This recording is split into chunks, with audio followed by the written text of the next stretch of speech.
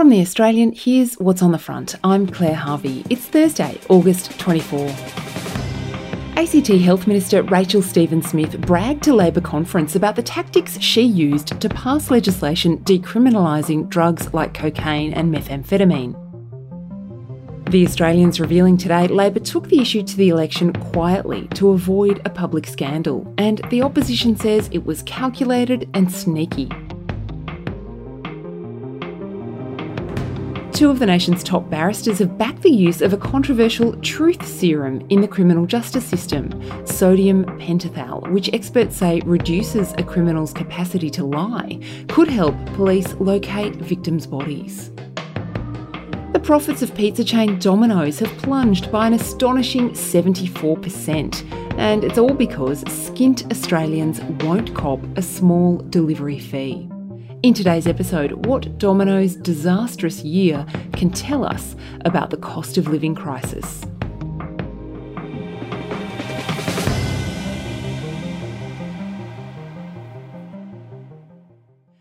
For the past year or so, this sound has been unavoidable on your TV screen.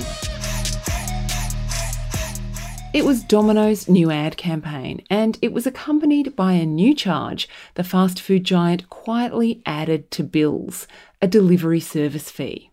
For an average $30 pizza delivery, the fee added an extra $2 or so.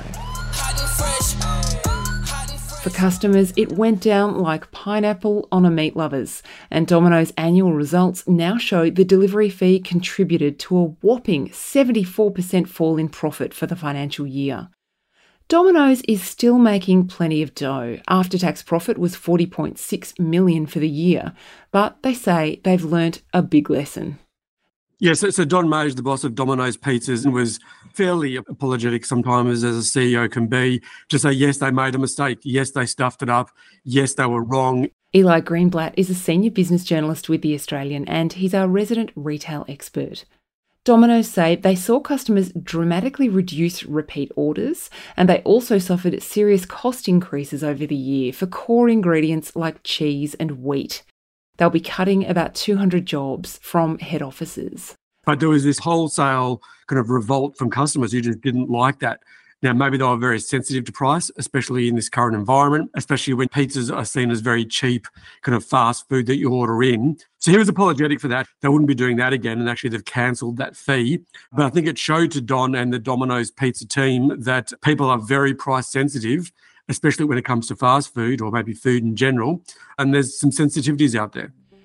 Pizza is actually an important slice, I'll stop with the puns now, of the Australian economy. Back in 2021, our richest 250 list showed cardboard manufacturer Anthony Pratt's personal wealth soared thanks to all the pizza boxes his company Visi made during the pandemic to satisfy our need for home delivery. Domino's own share price soared during COVID, peaking at $161 per share. Now it's under $53 a share. Don Mage, when I spoke to him, he said that last year when they had this fee, they also lost market share to the hamburger category. He says that the hamburger category didn't increase their prices even as inflation was increasing. So you had the situation where Domino's or pizza put their prices up. The hamburger segment, obviously led by McDonald's, didn't. So therefore it made that much more attractive on a relative price setting. So he lost customers in that way. Now they've cancelled that fee, of course. He says that the hamburger segment have increased their prices. They had to eventually, of course, because inflation was just too much. So he thinks he's going to win back those customers. And, I asked him as well about the comments from the supermarkets at the moment where they're saying that there's a lot more in-home dining, that people are eating out less because of that mortgage cliff, as you mentioned. He thinks Domino's Pizzas really fits that well because when you get a Domino's pizza, it is an in-home experience. You don't eat at the store, you have it delivered at home. So he thinks they can do quite well. Don Mage is the boss of Domino's, and he seems relentlessly enthusiastic about the product. We've come across great desserts like these new Italian products that we're bringing direct from Italy into Australia. Profiteroles, cream caramel, tiramisu. These are just to die for products, and we're now bringing them into Australia. It makes sense. The guy has quite literally built his life around pizza.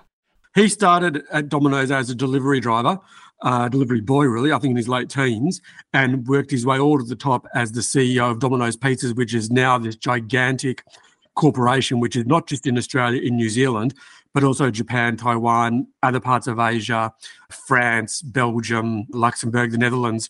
So he's made to the top. He is the eternal optimist. When I spoke to him on Wednesday morning for the results, I mean, you've never heard someone so optimistic, and he just put out a result which had an 80% decline in profit.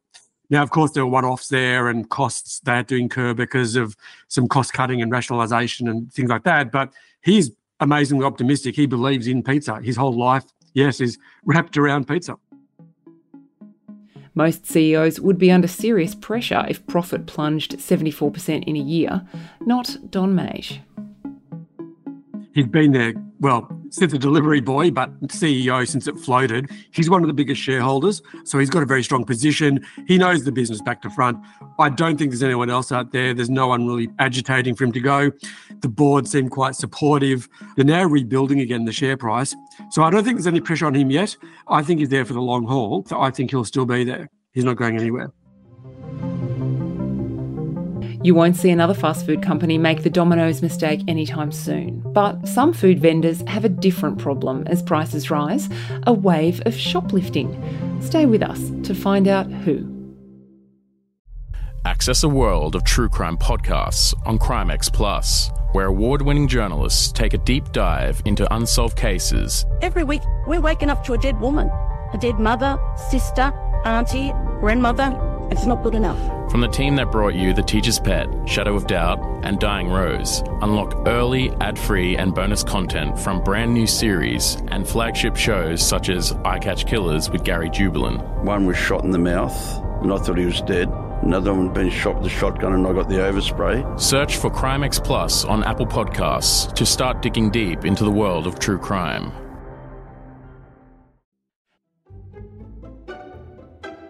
So, what's the red line when it comes to the cost of living?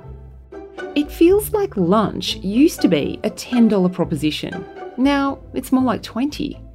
But if you work in the city, you'll have noticed plenty of people are still queuing up at lunchtime for a sandwich or a salad. If you buy 2 coffees per weekday, and we're not even talking about macadamia milk here, that's $50 a week. It seems that for some people, it's an affordable treat. Coles and Woolworths both call out trends that they're seeing is that people are going for the cheap private label, going from red meat to chicken perhaps, going from expensive cuts of steak to cheaper cuts of steak. They're making savings there. And then they do want that affordable treat. And for some people, that's chocolate. For some people, that is a coffee at a coffee shop from a barista. For some people, it is buying lunch near their workplace. So they will spend it there and they're making that sacrifice in some ways. Perhaps that person who spends $55 a week on coffee, perhaps they've cut $200 from their weekly budget by buying steak only once a fortnight instead of twice a week. Are you making your lunch and bringing it into the office? Yes, I am a lot of the time, yes. But also I kind of feel sorry for all the cafes around us. I want to support them because I'm down in Melbourne and I think we're still struggling down here with going back to the city. I don't know how some of these cafes survive. It's looking pretty empty in Melbourne. But yes, it's a lot smarter to make it at home and I do that quite a lot. I'm very happy with the instant coffee in the kitchenette at News Corp. I think it's good enough for me. From the second you walk into a major supermarket, your behaviour's being closely watched. Not in a creepy way, just because gigantic retail chains make billions by getting to understand their customers and predict their behaviour. A lot of the retailers are calling out a more frugal shopper, a more careful shopper. The Woolworths boss on Wednesday, Brad Banducci, was saying he's seeing a lot more shoppers being very frugal and careful with how they spend money. On Tuesday, the Coles CEO, Leah Weckert, she was saying how she's seeing a lot of customers who are spending a lot of time at home, budgeting, planning, working out meals that can last them a week, that they can cook up and freeze and then have for the length of the week, coming into the stores, being very careful what they buy, sticking to budgets, sticking to meal plans. Brad Banducci made the comment that when you go out shopping for food, that's really something that you can control. It's hard to control your electricity bill. Who understands it? If you need to drive your car, you've got to pay for petrol. You don't really set the mortgage or the rent, but you can control what you spend on food. And so people are being very careful, very frugal. there's careful spending, and then there's stealing. Coles, in its annual numbers this week, noted a 20% rise in theft from stores. So I think at one end, the lone shoplifter who steals one or two things, typically, a piece of meat or a cleaning item or something like that, yes, there could be some of that cost of living pressure. And I think a lot of the charities and a lot of the social welfare organisations have also picked up on that there are a lot of, especially pensioners, very tough right now and they don't know what to do, how to pay for their food at the checkout. Self-checkouts may be playing a small part and they have increased security. People will have maybe seen those video cameras. You can see yourself when you do checkout. Coles are installing smart gates at checkout, at self-checkouts. So after you hopefully pay for your goods, even then there's a last check when you walk out where some smart technology checks if you paid, then allows you to leave. But it's not just about people doing the dodgy at the self-checkout, accidentally forgetting to scan half the avocados or dropping a packet of batteries into the bag. Coles says it believes there's something more sinister going on. Organised crime, that seemed like a relatively new thing and accounting for a lot of theft, and that's a real problem. This kind of new phenomenon of gangs, organised crime swarming into stores, stripping shelves, looking for particular products, and then, as she says, selling them online for a profit. We're seeing that internationally as well. Woolworths didn't call it out as much as Coles, and a lot of us are kind of scratching our heads on that. Woolworths did say there's been an increase in crime, but they were saying it's kind of back where it was before COVID. They didn't call it out as much as Coles did. So we're kind of wondering, why are they saying different things? Is this a Coles-specific problem or is this industry-wide? And we're just not sure as yet. Eli Greenblatt is a senior business reporter with The Australian.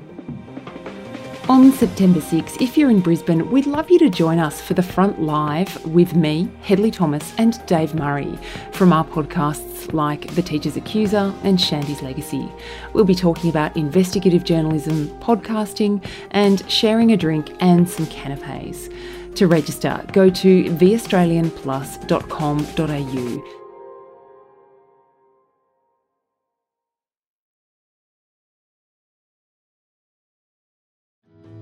My name is Manny Carudis, and I'm a former New South Wales policeman turned investigative reporter with a passion for missing persons cases. I'm here to quickly tell you about our True Crime Australia podcast, The Missing. In this series, I look at old missing persons cases which have all gone cold in an attempt to try and uncover new information which could help see these missing people reunited with their loved ones, or any form of clue that could bring these families closure. The Missing is available now wherever you get your podcasts, and early and ad-free on Crimex Plus on Apple Podcasts.